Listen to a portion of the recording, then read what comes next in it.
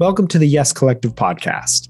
If you're hearing this, then you are not on our private members-only podcast feed where we have our public episodes like this one, but tons more amazing mental wellness content, including our therapist circles, on-the-go articles, parent-focused meditations, and special episodes you won't want to miss. So head on over to yescollective.co, become a supporting member, and we'll get you your own private podcast feed today. The number one most important thing is it's all okay. You can't do anything. Just survive. That is the key to newborns. It's just surviving. So newborns don't have circadian rhythms. So we don't know night is night and day is day. And it doesn't come about until about 3 to 4 months. It's just survival. And there's nothing wrong with whatever you got to do to get these kids to sleep. Hi there. Welcome to a special best of episode of the Yes Collective podcast.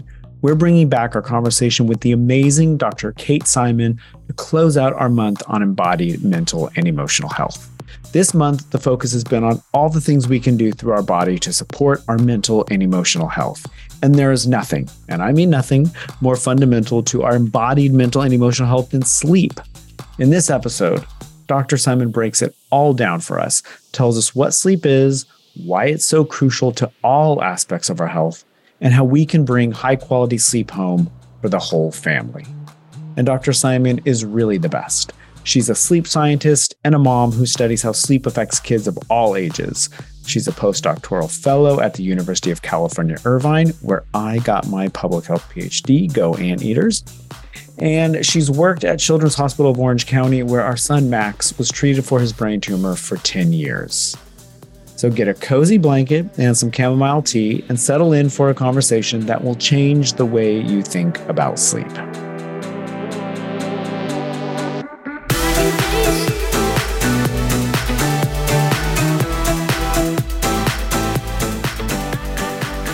I wanted to know about your experience with Matthew Walker, who I've heard on a number of podcasts, and he's like, in my mind, he's like the sleep expert. Justin's a huge fan, massive fan. Yeah. So did you know that you wanted to study sleep and then, or was it that experience that got you into studying sleep? Yeah, it's a really great question. So I was an undergrad at UC Berkeley and had devoted myself to becoming a social worker. And then towards the end of my senior year, I said, well, maybe this isn't exactly what I want to do. I end up taking a science of sleep class from Matt and figured out, nope, this is what I want to do. I want to be a sleep researcher. So from there, I asked to join his lab and got the opportunity to. He had just moved to Berkeley from Harvard. Before that, I'm not positive. Joined his lab as a research assistant in undergrad. So, the people who do all kind of the scut work, right? That's right. That's right. And then joined Dr. Allison Harvey. She's also a fantastic sleep researcher at UC Berkeley. She studies adolescence and sleep and insomnia, so from the clinical domain. And so I joined both sleep labs. Oh, yeah. She clearly needs to get on to some more podcasts. Yeah. So you can listen to her as well. Yeah, exactly. Yeah. So can I just ask real quick, was there, when you took that class, was there an aha moment or was it a slow thing over that class where you're like, sleep, man, this is cool? It was probably like 16 years ago. Oh, sure. It's been a while, but I knew I always loved working with kids, which is why I'd want to be like a social worker or a teacher. And the sleep, everything just kind of connected together for me in that moment, in that class. And so quickly decided I was going to change course and pursue becoming a sleep and memory and development researcher. Wow, what a powerful moment when everything just sort of like clicks and comes together for you. I feel like it's part of the magic of college is exploring different things and having access to things that you wouldn't normally, just think of. Absolutely. I think that is the most important thing is also, I tell this story because I truly devoted everything to being a social worker up to that point. And then I switched in the last semester. And so I like to tell the undergrads that I work with that there's never a time you can't change course if you don't want to. I think that is wonderful. It's a beautiful message. My mother went back and got a PhD when I was in high school and then totally changed her career as well. And it helped me see that not everything is just about a linear, kind of path forward and finish in a, certain amount of time and find what you want to do. That the journey of life can take us into new and wonderful directions. So that's amazing. Does your interest in social work or your background, really studying that much in social work, inform your work on sleep or research or anything in any way? Because that's like more like kind of society, like systems, you're studying like when you're going into social work, you're learning a lot about how we've constructed our society, about inequity, about all sorts of different things. And then you go into this scientific research and it's a bit different, but do you see connections? I mean, I do. I think that it also helped me decide to add on a clinical PhD. So I started a program in a cognitive neuroscience PhD and added clinical so that I could really see the person as the whole. So at research, we're really at this kind of micro level at times. So the research I do is very basic. How are these cognitive processes unfolding? What are the kind of small roles? And then I also studied at the clinical level so I could see, well, how does this actually translate to the person? And kind of that navigation between those two spheres is what I love the most. And I think what my background helped me support. Totally makes sense. So the next really cool step for you was to go to the University of Arizona. And so we both have ties there. I was born in Tucson. And although I think only a few people in my dad's family went to the U of A, the entire family they all went. Yeah. Just living in Tucson. It's like, that's the, U of A football, U of A basketball, go baseball, softball. No, like every single sport, like volleyball, it doesn't matter. So tell us about your time in Tucson or at the U of A. How did this shape what you're doing today? Yeah. So I had a fantastic time. I love Tucson. I recommend it to everybody, similar to your family. So I went to graduate school there from a cognitive neuroscience PhD is where I started. And I worked with doctors Lynn Nadell, Dr. Rebecca Gomez, and Dr. Dick Bootson. So I went in knowing I wanted to study sleep, memory, and kids. I've been pretty true to that since. And so Dr. Bootson was a sleep guru. He's since passed away, but really helped kind of initiate some of the initial sleep treatments. So very big in the clinical world. Dr. Lynn Nadell is a huge figure in terms of hippocampal dependent memory. And Dr. Gomez studies development. And so I got to have all three as my mentors. I was incredibly lucky and worked with all three to really try and hone my interests and hone my understanding of these three very disparate areas, but to intersect them together and study that intersection. So you knew going in, it was sleep, memory, kids. What did this come through your work as an undergraduate researcher with Matthew Walker, or was there some other impetus for you to be interested in these three? I think Matt's class, I was like, this is what I want to study. And so he did sleep and memory in adults. And so I got that memory and sleep component. Dr. Harvey did adolescence. And then I actually had joined a third lab in undergrad, Dr. Joseph Campos, who is a huge infant development researcher. And so kind of started getting that experience in those labs. And that is what I took with me to graduate school. Okay. And then the next step was a clinical internship at Chalk Hospital. And of course, we are very close with Chalk Hospital. Our son. Well, that's when we became interested in sleep. I would say. What was that? That's when we became interested in sleep. Oh, yeah. Yeah. Right. And I think really had no awareness other than when we had babies and we're like, oh my God, we need sleep. Forget about this kid. What about us? But we became very interested in sleep for our entire family's health and well-being once we started learning about it, having a hospitalized kid. Oh, well, another thing, and this is not, of course, unique to Chalk at all, but just being surprised. So our son was diagnosed with a brain tumor in 2011, and we were treated at Chalk Hospital. He was inpatient for almost a month, and we were just surprised at how little anyone seemed to care about sleep. It was like lights and beeping and just like, let's do rounds at 4 a.m, 5, and at the time, it was just like, can we get some sleep? But then when we started to do research about how important sleep was for healing, and it was like, oh man, why do our hospitals, and I think it's gotten better from what I've heard, but how do our hospitals care so little about sleep? Yeah.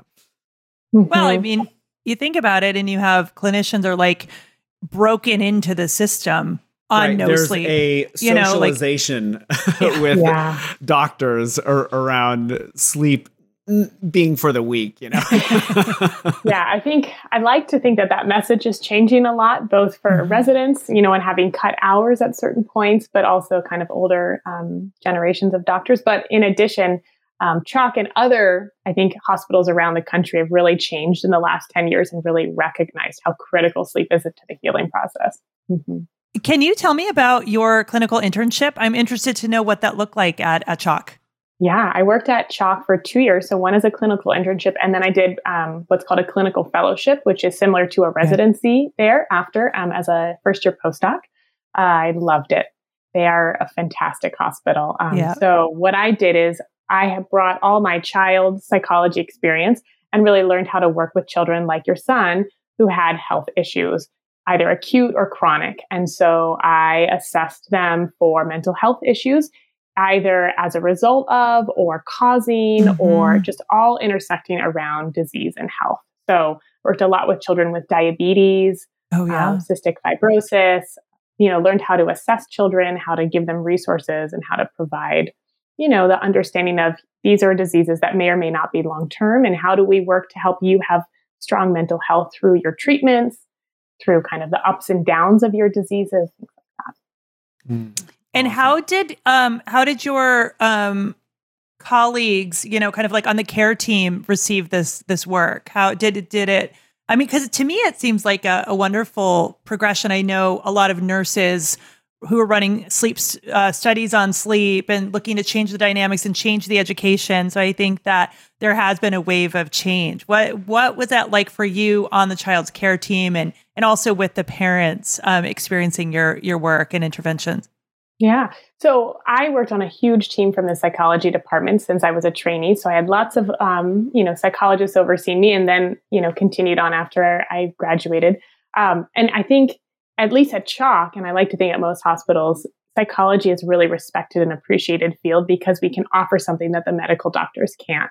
We can offer that mind-body connection. We can offer different resources, coping mechanisms that potentially the doctors haven't been trained in because they have to focus on how to keep kids healthy, right? So I think that it was a wonderful interaction and work with them. Awesome. It's fantastic. I love hearing of this integration. I think, especially the more we've learned just as parents of the power and importance of sleep and support for mental health, physical health, and beyond. It's really, really cool to hear of this, I think, change in healthcare. I agree. I think it's, especially right now, it's really being focused on, which is wonderful. And so to bring us up to the present day, you are now a postdoc fellow at UC Irvine. I got a PhD there, so yet another connection. Very paralleling lives. So tell us about your work now. Yeah, so I work with Dr. Sarah Bednick. She is fantastic. She is actually studying how sleep-dependent memory processes change over the menstrual cycle for women, which is women in general. We do not have enough research on us. Really understanding kind of the nuances of how our bodies are different, or maybe the same, but that research is lacking. And so there's 4 phases in a menstrual cycle for women in which hormones change dramatically between estrogen and progesterone. And at each one, we have differences in sleep. And so the idea is, well, then is our sleep-dependent memory processes changing? Long-term, women are more at risk for dementia-related diseases like Alzheimer's. And so we're looking to see if changes in sleep-dependent memory around hormones might be a risk factor or a protective factor for later dementia-related disorders. Oh, so interesting. Yeah. So with this research, I'm learning the endocrinology and a whole bunch of other things that I'm then going to bring down to kids and look at puberty. I was going to, that's exactly what I was going to ask. So are you looking at like adolescence or, okay. Awesome. Yeah. All right. So we might revisit all this stuff as we now dig into the sleep science. And so this is what we really want to know. At the Family Thrive, we're about bringing expert science and translating it for parents so we can, as parents, use this stuff in our home, in our real lives. So before we get into any of the nitty gritty around, sleep training or whatever else, let's start at the very beginning. Why do animals even need sleep? Like this seems, if you just think about it evolutionarily, wouldn't it be better if we were just on 24 hours a day so we could eat and procreate? So I mean, evolutionarily, right? It's just like that's right. That's what our we do spend DNA a lot of time in sleep, right? Yeah. So why do animals even need sleep? I mean, I think it's still the $100 million question, frankly. I think we don't necessarily truly know the answer. And there's a lot of different reasons why, right? You go from an evolutionary perspective, you can say, well, humans and many animals can't see at night. We're pretty vulnerable to predators. So maybe we should go hide ourselves in a cave and keep ourselves safe if we know. And that's a perfect opportunity to sleep. I mean, that's one evolutionary perspective. For me, I think that sleep is critical to help our restorative functions, right? During the day, our body incurs so much damage or so much wear and tear is maybe a better way to think about it, that we need the night to really restore those same functions and kind of bring us back to this baseline where we're ready to go the next day and ready to engage. And our immune function is ready and at its peak to protect us from germs, things like that. So it's restorative. Like we should really think about like the fundamental reason we need sleep is for this restorative function. Yeah. Is there such thing as having too much sleep? It depends on what is also accompanying it. So usually when we see people who are having too much sleep, a lot of times it's also accompanying with disease. So, there's kind of this U-shaped function, right? Too little sleep is bad, associated with disease, higher mortality. Too much sleep is also bad, associated with disease and higher mortality. And so there's kind of this middle ground of kind of optimal amount of sleep for you, depending on what age you are. So that's kind of the main reason. I will say, in addition, we know that sleep is critical for our cognitive processes and helps support our memory overnight, help support us to have better attention, better emotion regulation. So there's a lot of reasons for why we sleep. Yeah. And I like to think about those cognitive reasons as related to being restorative. So yes. we can get into that in a little bit. But while we're talking about the purpose of sleep, why do babies need so much sleep? Like they come out of the womb, they're like sleeping all the time, and then it gets less and less and less as they get older. And so what's going on early on? Well, I'll flip it to you and I'll say, what is going on early on in infancy? What is the baby's number one kind of function or purpose in life? It's to grow and it's to develop, right? And so to develop in a healthy way, we need sleep to help us get to that optimal place. So during sleep, we know that there's growth hormone secretion. So it's helping them grow through sleeping. We know that they're constantly taking in the knowledge of the world around them. I used to study infant sleep at the U of A, as we talked about. And so we know that infants are these amazing mini statisticians, and that's how they acquire language. They're constantly picking up on those statistics of language. And my work showed that over just a short nap, infants are able to retain statistical properties of language, where without that short nap, they're not able to. We know sleep is doing these important functions of helping stabilize this new knowledge at tiny little intervals moving forward. So they have. I have a question about that, though. Does it matter if that nap is in a stationary location or in a car seat or in a stroller? I remember there being a lot of debate around this. The quality of it according to location or movement. I think that's a really good question. I think the jury's out on terms of, I only studied babies sleeping in a crib, so I can't generalize my findings. But I will say, sleep is sleep. As long as you're doing it in a healthy and safe way, those kind of alone on your back, just aware of SIDS risks and things like that. But, if they're sleeping on you and you're safe and upright and awake, that sleep's probably the same as sleeping in a crib. Yeah. So so just to be clear, you're saying that as far as we know, sleep in a stroller, like if I'm walking the baby down the street and it's sleeping in the stroller, just as good as if it's alone, quiet in its crib. I mean, I think the question actually I'll flip back to you is, we know that when we sleep, we have certain brain rhythms and certain stages of sleep. And the question is, are the infants able to get the right amount of stages during the stroller nap versus at home? I don't think we've ever actually studied that question. Oh, it's got to be. We need an R01. We need the NIH to get on this. Well, I'm going to just assume and sort of like extrapolate from your observations that with all of the moms around the world over time who for whom baby wearing is the norm and is the practice until, the child is fairly well grown, at age 3, from infancy. And it seems like those babies grow pretty well. Yeah. So, I'm not too worried. Yeah. Yeah. Okay. So I just a few more questions to lay the groundwork. Why do babies need so many naps? Why can't they get it all in just one big chunk? Yeah, it's a good question. Babies sleep in these kind of polyphasic sleep outs, right? Many throughout the day, rather than one consolidated nighttime chunk.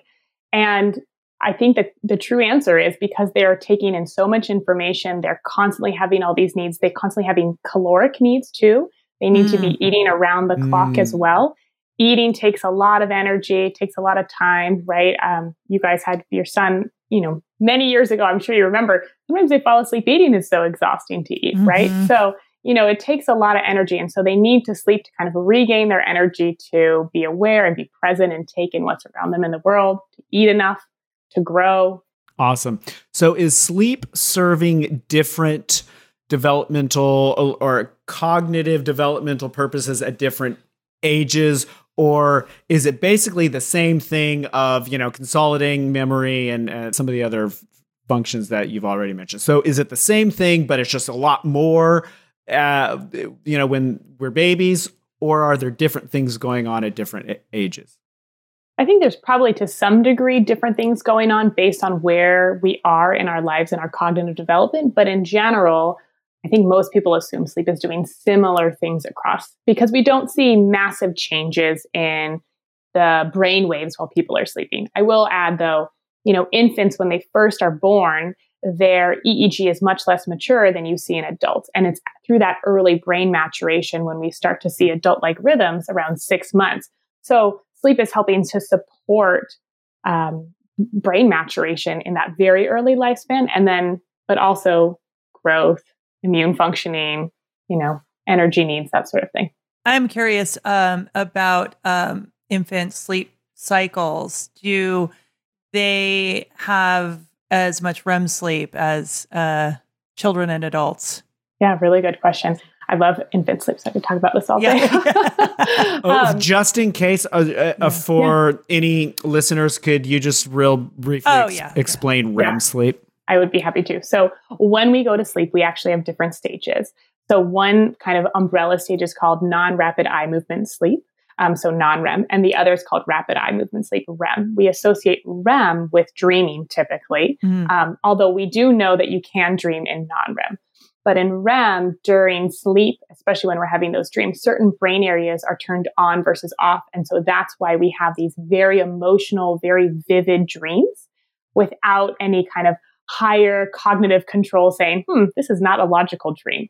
So that's what's going on during REM. We also have muscle atonia. So our bodies essentially are kind of turned off. So we can't act out our dreams during REM. It's very much a safety mechanism our bodies have figured out. Otherwise, who knows what we would be doing? I'd probably be cooking in the kitchen a lot. But then, so during non-REM, typically what ends up happening is we have 3 different stages. 1, non-REM 1, which is really light sleep.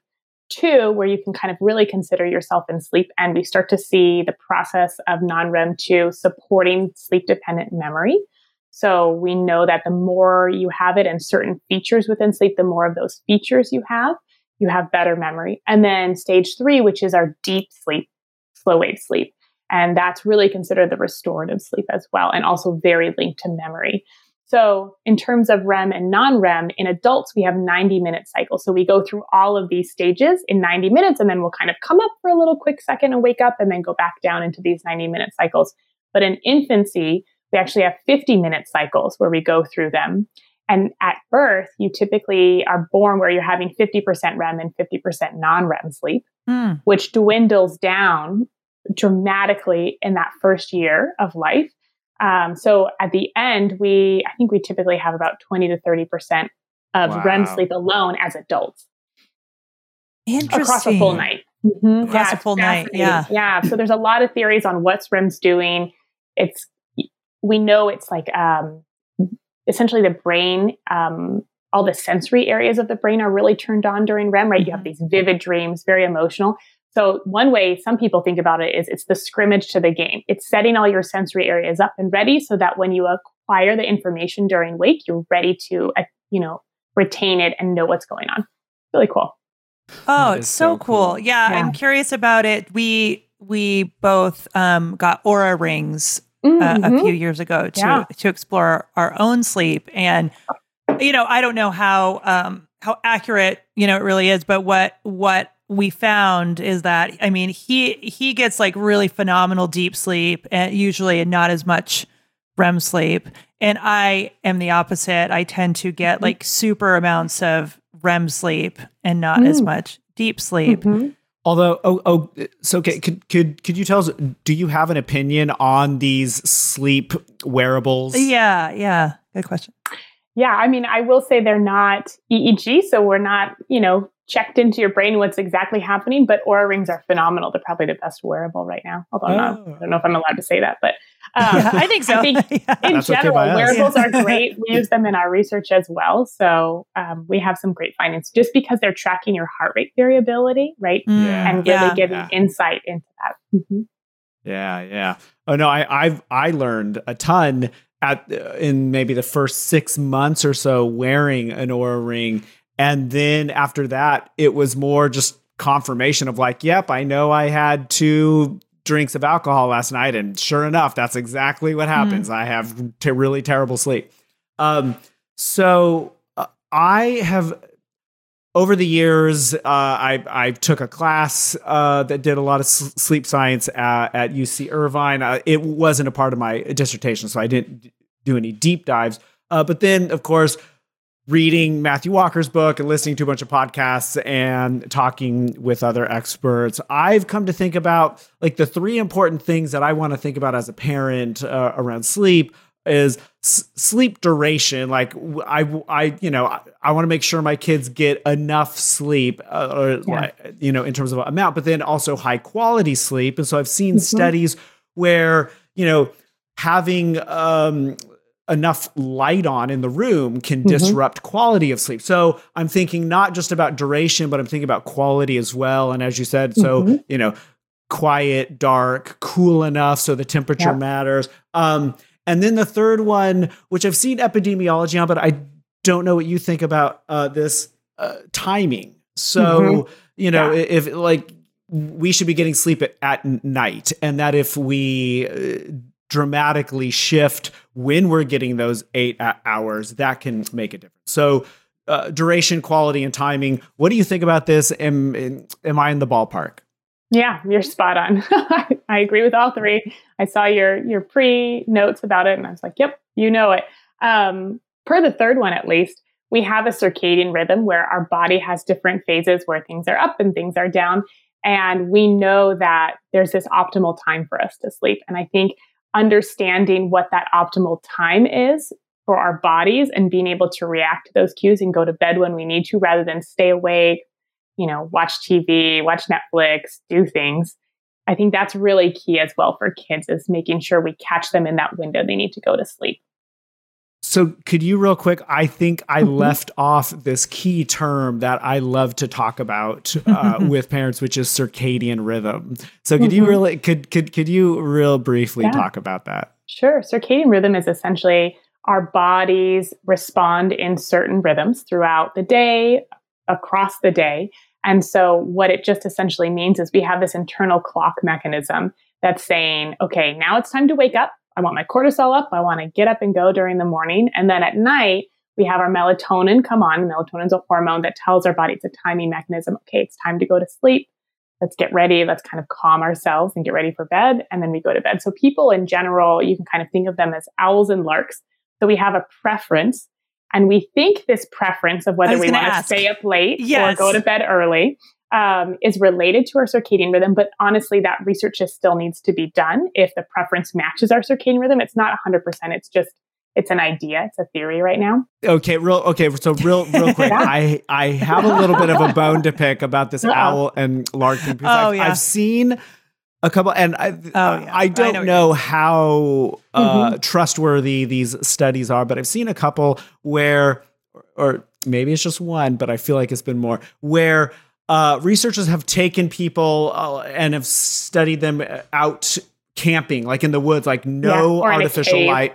Yeah. Well, so this one that I'm thinking of is particularly with camping, so that they could just see the effect of extended time of all they have is the sun going up and going down. And then how does this, and what they found was that regardless of owl or larks, they all started to go to bed around the same time. And so I'm wondering if the owl and lark thing is really just a sensitivity to artificial light, and that the owls are less or maybe more sensitive to the artificial, and so are staying up later, and the larks are not, and so they're going to bed earlier. I don't know. What do you think about this? Yeah, I think it's totally possible. I also want to point out that owl and lark is really a kind of a social term of what's your preference, right? Cognitively, what your preference is. Are you someone who likes to stay up and kind of push their boundaries also a little bit more? It could also be related to all of these things, separate from what your underlying circadian rhythm is. What I'm thinking, though, is that the owl is stimulated more by the artificial light, and so enjoys staying up, and so it is just a more enjoyable thing, whereas the lark, like this one here, is like, oh, the artificial light, I feel like it's brutal, and I avoid it at night, and so by like 9:30 p.m. I'm just like done. Yeah, but it's not just that, it's that you cannot sleep in. Even when you were a teenager, you report you didn't sleep in. I remember having to be woken up for kindergarten, loving to be up late at night in kindergarten and having to be dragged out of bed like that early. So maybe it's just in the my ability life to sleep in. What? And I've always been phenomenal at sleeping in, but you've never been able to sleep in. I mean, could that have something to do with it? Yeah, I think there's a lot of questions about this, but I think in general, our circadian rhythms can be trained really easily to some degree, or I should say in some people, they can be trained really easily. So if yours is trained to go to bed at night and sleep in, while yours, Justin, is trained to wake up in the morning and go to bed early, I mean, that's all a factor in also looking at our kids' sleep, because the consistency, I'll add, is the fourth thing that I would put in of timing. So consistency with timing is really critical to supporting circadian rhythms to then support quality duration, quality sleep, things like that. So that's, that really makes sense to me with our son. I think from the time he was a baby and small child, like couldn't sleep past 5:30 in the morning. And then it was like, couldn't sleep past 6 and then 6:30. And like, he got to the point where he could sleep in until 7. But we wouldn't want him to stay up very late at all, even for special occasions, because he would get up and there was nothing that we could do about it. Whereas our daughter could sleep in, like she could like make that wiggle, make that change. So it is really interesting how there is, we see the difference present with us and then with our kids as well, just naturally. Right. It seems. So the last sleep science question before we get into the practice. Sure. Can you tell us a little bit about what happens to the brain? And we can specifically think about kids here when they're not getting enough sleep over time. This is not just one night, although there are studies showing, the impacts of just one night of restricted sleep. But over time, if our kids aren't getting enough sleep or their sleep is disrupted, what are some of the things that are happening in the brain when that takes place? Yeah, it's a good question. So I will say there's a lot of research that needs to be done on this area and a lot of research that needs to be very objective. It's hard to study kids and sleep and kind of look long-term because we have to rely a lot on past reports, which aren't as reliable, unfortunately. Because you're not going to be able to do a randomized control trial and say, okay, we're going to restrict sleep for these kids. Yes, that would be pretty unethical to say, you guys will see what happens in a few years. We're going to hold back on the sleep, right? But just naturalistic kind of observations of data suggest that, next day for kids are pretty resistant. They might show some more emotional reactivity. They might show some attention issues.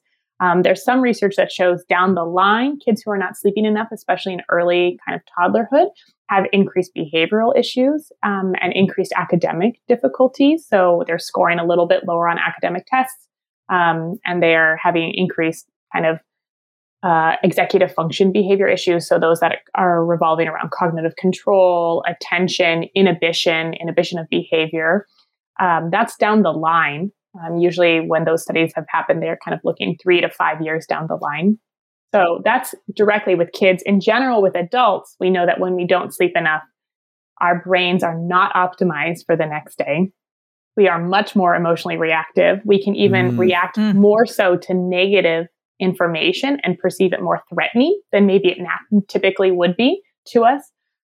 We have poor attention. This is why it's very dangerous to drive if we haven't slept enough, right?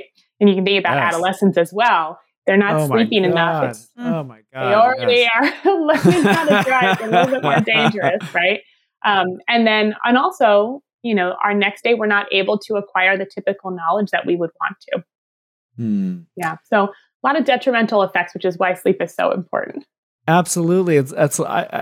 I mean, it is the foundation. Like we in the Family Thrive, we have these Thrive pillars. So we talk about nutrition and we talk about mental and emotional health and social support and exercise, but it's like none of it matters if you're not getting enough sleep. You got to start with the sleep.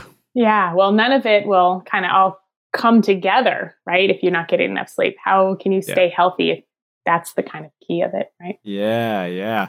All right. So now let's get into sleep practices at the very beginning. So what should parents know about optimal sleep for newborns? I know that, there's so if you have an opinion on sleep training and these other things, then please share. But are there some key things that you just wish every parent knew about optimal sleep for newborns? Yes. The number one most important thing is it's all okay. You can't do anything. Just survive. That is the key to newborns. It's just surviving. So newborns don't have circadian rhythms. No human is born with an intrinsic circadian rhythm. So we don't know night is night and day is day. And it doesn't come about until about 3 to 4 months from what research studies have shown. And so it's just survival. And there's nothing wrong with whatever you got to do to get these kids to sleep. So we want it to be safe always. But, if you're awake and you just want to hold a baby and have a contact nap while you're sleeping or baby wear, do it. There's nothing wrong with that. I wore my kids frequently when they were newborns because they had great sleep while they were on me and kind of connected and close to mom. But it's just pure survival for those first few months until you can start to get them more aware and trained and their circadian rhythm is starting to develop. There's things you can do to support them in being better sleepers, but it's survival in that beginning. Yeah. How old are your kids now? I've got a 6-month-old and a 3.5-year-old. Oh, how cool. So you're in the middle of the child sleep. Yeah, for sure. In the thick of it, yeah. And it's like just when you get them sleeping, it seems like then they're teething again and then, up again. And it's just, it's a lot going through those toddler years. Yeah. Well, how do you feel about the concept of sleep training or trying to teach a child to self-soothe to go to sleep? Yeah. So I'll start with saying that for every family, it's what works for you is the right thing to do. There's nothing wrong with that. So some families like sleep training and some families don't feel comfortable, and that is okay. There's no wrong answer here. And I think the most important thing is supporting moms and supporting parents in general in being the best parents that they want to be. So that's my motto with all things. I love that motto. Yes, thank you. Yeah, there's no judgment. And I think there's a lot of shame around different practices. Like right now, I'm seeing a lot of anti-sleep training information going around, which I'm finding really interesting. But I also think a lot of it isn't necessarily based in the research. And so I think there's a lot of concerns about what's being presented on social media. So I'll just add that. So from the research, there's no negative effects, long-term, short-term, to kids being sleep trained. That doesn't mean you have to do it. That doesn't mean anyone has to do it, but there's no negative effects of it. And there's many different methods to doing it. One being kind of what the extreme one everyone thinks of is like you just shut the door and walk away, which nobody does. Nobody ever does that. And then there's very gradual ones that say I'll kind of do a little thing here and there. I don't want my kids to sleep. So there's spectrum, everything works. A lot of people fall in the middle at some point within the first 2 years of life where they say, okay, I need to do sleep training because for my mental health, I need to have better sleep. I need to do something. No, that was us. Right? That was absolutely us. Absolutely. There's a point where, I think most parents reach where they're saying, I'm not getting enough sleep. I'm not able to be that present, mindful parent I'd like to be in the moment. And so what do I do? How do I support my child and how do I support myself? And I think it's all this important relationship. Yeah. Do you remember that? Of course I remember that. I mean, what I think is really beautiful about what you're saying is like, I've had friends who are breastfeeding throughout the night and the baby is co-sleeping and doing great. And they're both getting more sleep, co-sleeping and moving forward that way. And then there are parents like us who I had to go back to work at 3 months and I was up at 2 a.m. and he would feed and not just go back to sleep. And we had like a physio ball, like a bouncy ball, and have to have him on the ball and kind of like slowly bounce him down to sleep. And then it was like, was the Temple of Doom, like, just laying him down. trying to like have like a warm blanket down or something to lay him down so that not to like tip off the booby trap, like, get him down and he'd be like, and at some point I was like, I can't function any longer. This baby is capable of falling asleep on his own and we need to help facilitate that. It's going to be painful for me as the mom. There was like that, I remember there's a TV show in the 90s that had a really big scene with this and the parents were waiting outside the door, because it's so painful for the parents, but it worked for us. So I love your motto because it's finding like what works for you. And Max is like an awesome sleeper and kind of always was after that. Oh yeah. Yeah. I sleep train my kids as well. So I mean, my 6-month-old, I was like, it's done. I'm working. It's time for you to learn how to sleep. So, but again, it's where you lie on this spectrum. There's no wrong answers. And then it's how quickly or not quickly you want to do it and the kind of support you want to give your kids. But I so it's all right as well to some degree. It's all right. There's no wrong answer. Go follow your intuition, your path. It's not one way or the other. We're having similar debates in other areas, like with breastfeeding, formula feeding, and it's moving into the fed is best. And it's like that space, like however it is that you can do it with whatever combination, whatever works for you.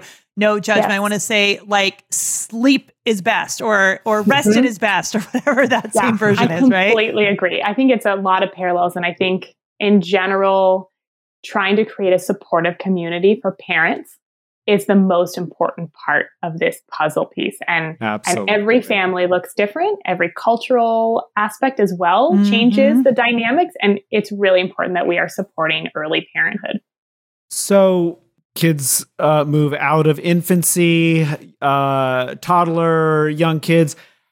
What are the sleep practices that parents should start to think about to support the best sleep? Now, I'm thinking, the way that I grew up, my parents never gave this a single thought. It was just like, go to bed and just be done with it. But now that I've learned enough about sleep science, like, there are things that we can do to like really support optimal sleep.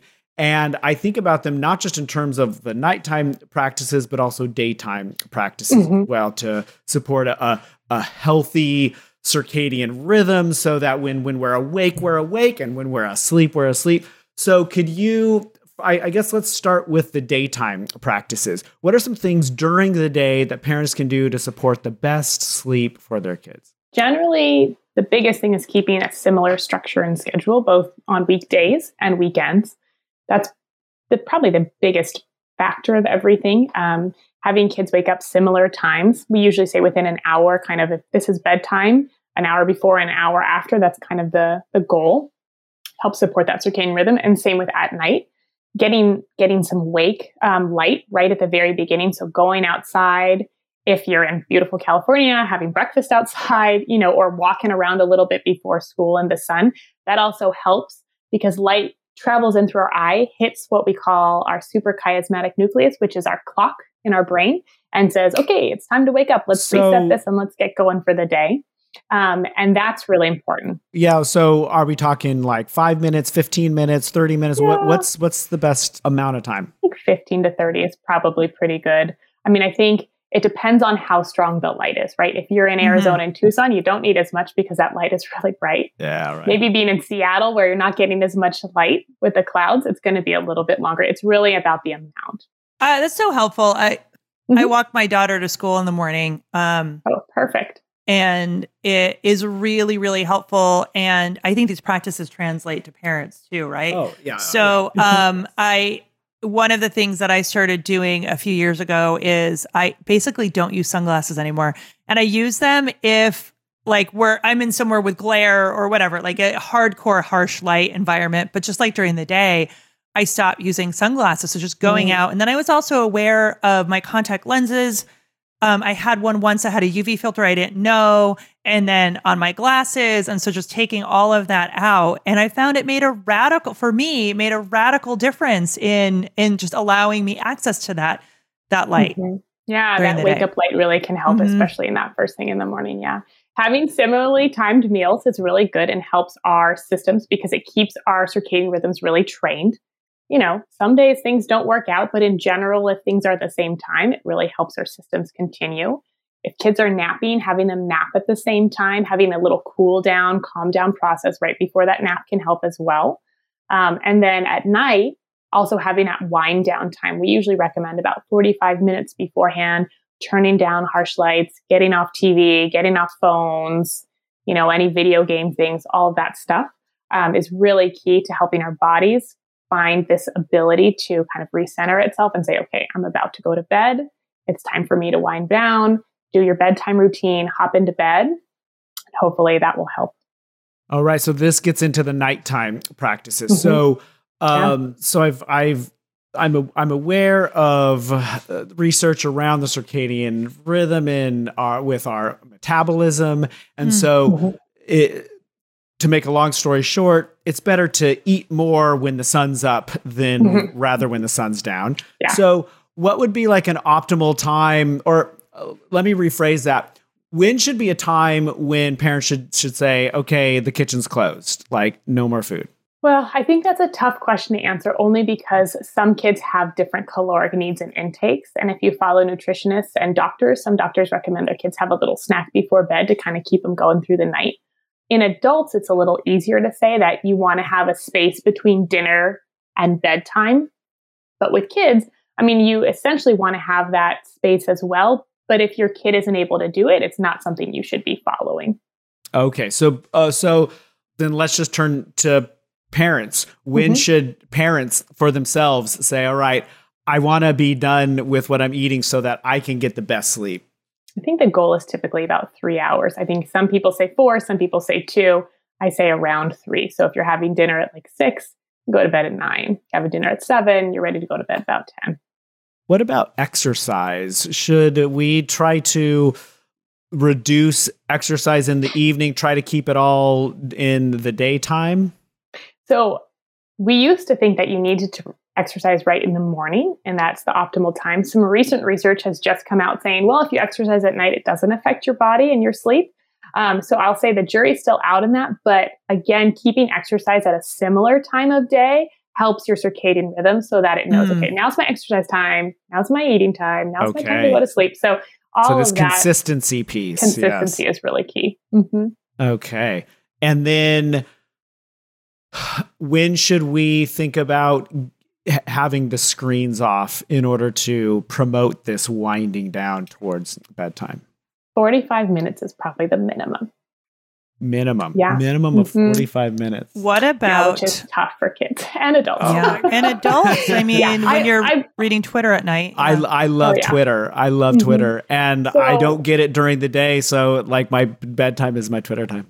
I will say as a clinician, I say, unless it's a problem, it's not a problem. So if you don't have any problem falling asleep and you're looking at Twitter right before you go to bed, it's not a problem. But if you're having a problem falling asleep or your kid's having a problem falling asleep and you're saying something's not working, let's look at the structure, let's look at the schedule, that's when you want to start tweaking things around. So we're not going to go in there and say, let's fix everything when nothing needs to be fixed. You're getting good sleep.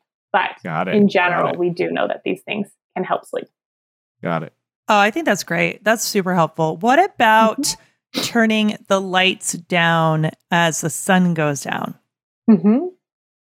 Is that a helpful right now, practice? With winter happening, it's going to be earlier and earlier. But yeah, all of these things are important. But having lights come down, having screens up. I mean, if you think about a screen is right here and we're looking right at it, you're really getting a lot of light from that. So the lights do the lights have to be off, or can they just be turned down? Just down. So that we're seeing just down. Just down. Yeah. Just down. I know. I have those night modes are really good right now. Yeah. I have a visceral reaction to artificial light at night. I really. It's like a campfire out front because you can, and our neighbors are like, when we first moved into where we live now in Georgia, our neighbors were like, what is happening? You have no lights on at night. Yeah, it's like, Justin goes around and turns them off if anybody turns them on. So what about blue light blocking glasses at night? This has been a popular thing for adults who want to optimize, their sleep. What do you think about these? I think it's totally possible. If it works for you, it works. I mean, I think also just turning down, putting on night modes is another way to do it. So I don't think you need them, but they can help. So like any way that you can reduce the amount of artificial light that's coming into your eyes. Yeah. Now, a lot of folks use blue light blocking glasses during the day if they're on a computer a lot. I don't know anything about that. Is that something that could be, you it sounds like you still want to maybe get outside and get some sunlight if you're in that situation. Yeah. Artificial light is not going to give you that same amount that being outside will. And so that's really what it comes down to, is getting that sunlight. Do you know? So I don't know really what a lux is, but they it's a way to measure how much light is being emitted. So could you give us or do you know the difference between indoor lights, like if you're in a classroom or an office, what the lux is compared to if you walk outside and it's a relatively sunny day? Yeah, off the top of my head, I can't, but I know it's like thousands different. It's huge, like very little versus huge difference. Yeah. All right. Yeah. So that's, I often think about that because I remember I'm not in an office anymore, but when I was, I would think that I need to get out and just get that sunlight for even just a couple minutes. I feel it. I don't know if it was a placebo effect, but I would feel much. I still do it now. Better. Yeah. So bad. Get a little sun. Get going. Sunlight breaks. Okay. So now kids are in bed, sleeping. How can we arrange their environment to support optimal sleep? What are some of the things that we should be thinking about with their rooms? So in general, sleep hygiene is a really common term. It's not the best term probably because it kind of sounds funny, but having a cooler room, having it darker as much as kids feel comfortable with. Certain kids can't sleep fully in the dark, and that's okay for that kind of season of life.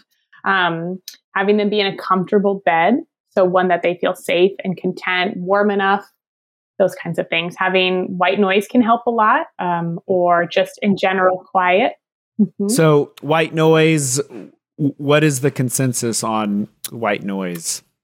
White noise can help block out kind of these environmental sounds. And I think that's where it really comes into play. So if you're in a noisy area, or for example, you've got other noisy kids in the house, or noisy pets, it can help kind of maintain a specific level. Quiet or white noise, dark, and then cool. I have seen recommendations that like the optimal temperature should be in the high 60s. Is that right? That's what some people say. I'll say I don't sleep in that cold room. So I think it's also to some degree a personal and preference choice, right? All right. I mean, my infant won't sleep that in that cold of a room. So yeah. I'm super glad to hear about white noise because we definitely use it. One thing I hear from parents is I want to make sure that I'm not inserting something in my child's sleep routine that will cause like some sort of dependency. not necessarily chemical dependency, but like some sort of like, does that mean they can't sleep without it? And that's a challenge, right? So, along similar lines, melatonin, use of supplemental melatonin. What are your thoughts on that? Yeah, I mean, I think it's something to discuss with pediatricians when you want to use it with kids. There's not really a lot of research on use with children and not long-term research. And so in general, we know intrinsically children should be having the right amount. And melatonin in itself is actually a timing hormone. So it says, okay, now your body should go to sleep. It doesn't actually say fall asleep. It just says, this is the time. Like, here I am, I'm high. Like, with your circadian rhythm, it's time to start coming down and going to sleep. I know a lot of parents use it. I know especially at times it's recommended in children with certain disorders like autism to help keep them on a schedule, because if it's a timing mechanism, if you take it at the same time, you can help train your circadian rhythm or your children's circadian rhythm. Oh, interesting. You could potentially help retrain if like you have jet lag or they're away at camp for a week and things get changed or something like that. Yeah. Yeah. But it's definitely something to discuss with a pediatrician before giving it. In general, I think for most children, they shouldn't need it, especially long term. But here or there, it happens. I want to talk real briefly about parents. What about naps for adults? I just have to ask this. There's nothing wrong with them. What do you think about naps for adults? Yeah, I think there's nothing wrong with them. So naps are fantastic for you. And at different amounts, they help with different things. So short ones can kind of help regenerate you. You're able to attend to better, that's that fatigue countermeasure. A little bit longer, like 20 minutes up to 90 minutes, you can actually start to get memory benefits, have a kind of emotional reactivity reset as well. If you get a full cycle of sleep, that includes REM. So depending on the length of nap can serve different functions. I'm a big proponent of if you need the sleep, get the sleep. Awesome. I love that. You got to love hearing that. He gets up at like 3:30, 4 a.m. and I needs it. I really love like a 20-minute nap. Yeah. I feel like it like 20 minutes. It's just the perfect. It's a sort of nap where if you lay down on the couch, leave your feet on the floor and just tilt yourself over. Right? Don't get too comfortable. No. If you get too comfortable, for me, I could end up in one of those 3-hour ones where you wake up thinking it's like the next day and you have that groggy sleep inertia afterwards, which doesn't feel good. Yeah, absolutely. So it's all for depending on who you are, what you need, what your needs are. So to start to wrap this up, I do have a curiosity around motherhood for you. How has becoming a mother changed how you think about sleep, or has it had no effect? I mean, I like it even more than I used to, but I've always liked it. It's now like the most important thing in your life. Yes. Yeah, absolutely. So I did my master's where I sleep deprived over 100 undergrads. Yeah. So I've been sleep deprived. You know how they always say, like, they make the jokes like teachers' kids, they can't always read right away, or psychologists, like they always need some extra therapy, or sleep researchers, they never sleep. It's true. So because all our research is around watching other people sleep. You got to be in the lab all night, right? We're in the lab all night. So I've been sleep deprived for probably the better part of the last 15 years. But that being said, motherhood takes it to a new level. Because you don't ever get those opportunities to go back and sleep in those chunks, right? So when I was sleep depriving people the next day, I could sleep for 5-6 hours to kind of work it out, right? So I've loved it even more than I did before. But I use my clinical skills to help support my family's sleep, help support our kids. So awesome. I'm very thankful for that privilege and that knowledge. Yeah. That it strikes me as being really powerful that you could come into motherhood really understanding the power of sleep, and being able to probably ask for more help around you, whatever your needs are, to make sure that those are met. Instead of getting into the normal mom self-sacrificing mode. I'm assuming that research is helpful and something that could help anyone going into motherhood to know how powerful sleep is and to ask for the help to get the sleep. Yeah, and to ask, and just also to be aware of, I think there's just so much shame and guilt around being that best mom, and knowing that nothing is right. There's no wrong answers. everyone is doing the best they can, and everyone's child is going to turn out wonderfully. And that's the most we can hope for, right? And so whether or not you sleep train, or whether or not you do this or do that, or breastfeed or formula feed, every kid's going to turn out great in the end. And so having that kind of awareness and being able to take a step back in motherhood has helped me a lot. Yeah, and just supporting folks in whatever their space is, whatever their needs are, whatever their best is, right? It's going to be different for everyone, and supporting them in their own journey, whatever that looks like. Absolutely. So, Kate, what is particularly exciting for you personally in your growth as a mother and just as a human being? What are you working on? Because just to give a little bit of context for this, this is the family. It is the Family Thrive. You know, we're an app, and we're a platform for parents who want to dig deeper and work on themselves, work on helping themselves thrive and their families thrive. So this question that you normally ask like, what's at your edge? Like, I'll say like, what is at your edge? Yeah. Like what is just new and exciting for you? Or the next thing coming for you, or a thing that you're really interested in right now, you know? So I think for me, in looking ahead, we're looking towards these next steps in my girls. And I think for me, being able to take all of the knowledge that I've gained and really look at how it unfolds every moment, and also trying to be very present and mindful parent through it all, has been what I've been focusing on myself. So I think a lot of parents were constantly caught up in the day-to-day activities. The days feel so long, but then the years feel so short, and trying to really be present and mindful of these moments that I'm having, and moments of watching my girls together, watching our family. That's where I am. It's beautiful. Do you have any strategies you've used in that? Like, as a mom, I really resonate with working on presence. And for me, sometimes it's just noticing. It's like taking notice of this beautiful moment, sometimes trying to write it down, or even photograph it, or store it away somewhere or something. Do you have a strategy that's helped you with that presence? Yeah, I try to stop myself when I'm realizing I'm not in the moment, when, I'm on my phone, or I'm working, or, different things are coming to mind, and I catch myself. I try and say, okay, this is when I'm trying to be here fully as a mom. I'm going to be present in this mom moment, and I'm just going to engage. And that's the strategy that I've personally been taking, is to really try to have that kind of mindset of catching myself and engaging in the moment. When I'm at work, I'm full work. And then when I'm a mom, I'm trying to be full mom.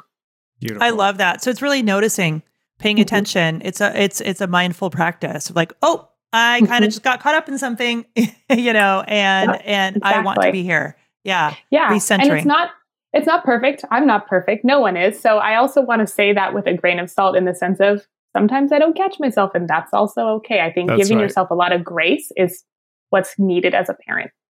I couldn't agree with you more. And I love that you shared that it's not about perfection. And it sounds like that's what I like hearing about this as a practice for you. Because when I hear this practice, it's sort of a daily, mindful practice, something that doesn't mean you're going to be this way. I'm not going to be present 24/7, right? And so that's why I need this practice to help with that kind of recentering, in the moment when I'm with my family. Yeah.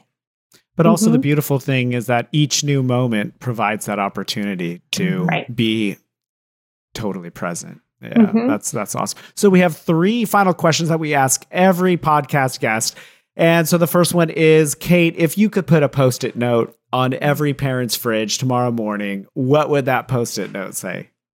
You're doing great. Keep going. You're doing great. Keep That's going. all you need. Yep. One foot in front of the other. Yep. And is there a recent quote that has changed the way you think or feel? Probably not, I'll be honest. I mean, I think in general, every time I see "Be Kind" stickers, they resonate with me. I think kindness towards others and towards our community and society is really something that we constantly need. So it's a good recheck for everyone. Be kind. And then the final question, because it is, the parenting grind is real, as you know. And so we, as you said, it's easy to get, caught up in the to-dos and the scheduling, that it's nice to take a step back and think about, like, what's so wonderful about kids. And so, Kate, What do you love most about kids? Oh, they're the best. I mean, how can you just not love children? I think they're interesting, the way they view the world, just watching how they experience new things through the world. My 3-year-old, for example, calls elevators excavators. I love it. I don't ever want to correct it because it's just too sweet. Yes. But, we took her to a children's museum this weekend, and they have one of the, I don't know, I'd never seen it before, but they're air chutes.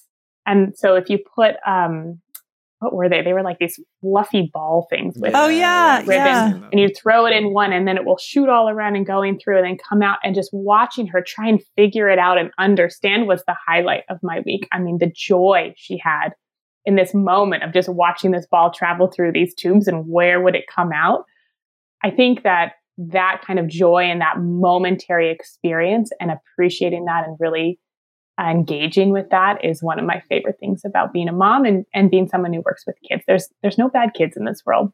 So. Oh, it's beautiful. Yeah. Put a pin in that. There's no bad kids in this world. And then, to be able to experience that pure, authentic state of being that they inhabit, right? Like the wonder is a state of being, and it is not self-conscious. It is not like, they're not like in the mode of social anxiety and what's going on and performative or anything like that, right? It's just like wheels turning, making sense of the world. It's beautiful.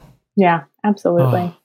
Kate, thank you so much for joining us. This was such a pleasure. This was so enlightening. We got so much information.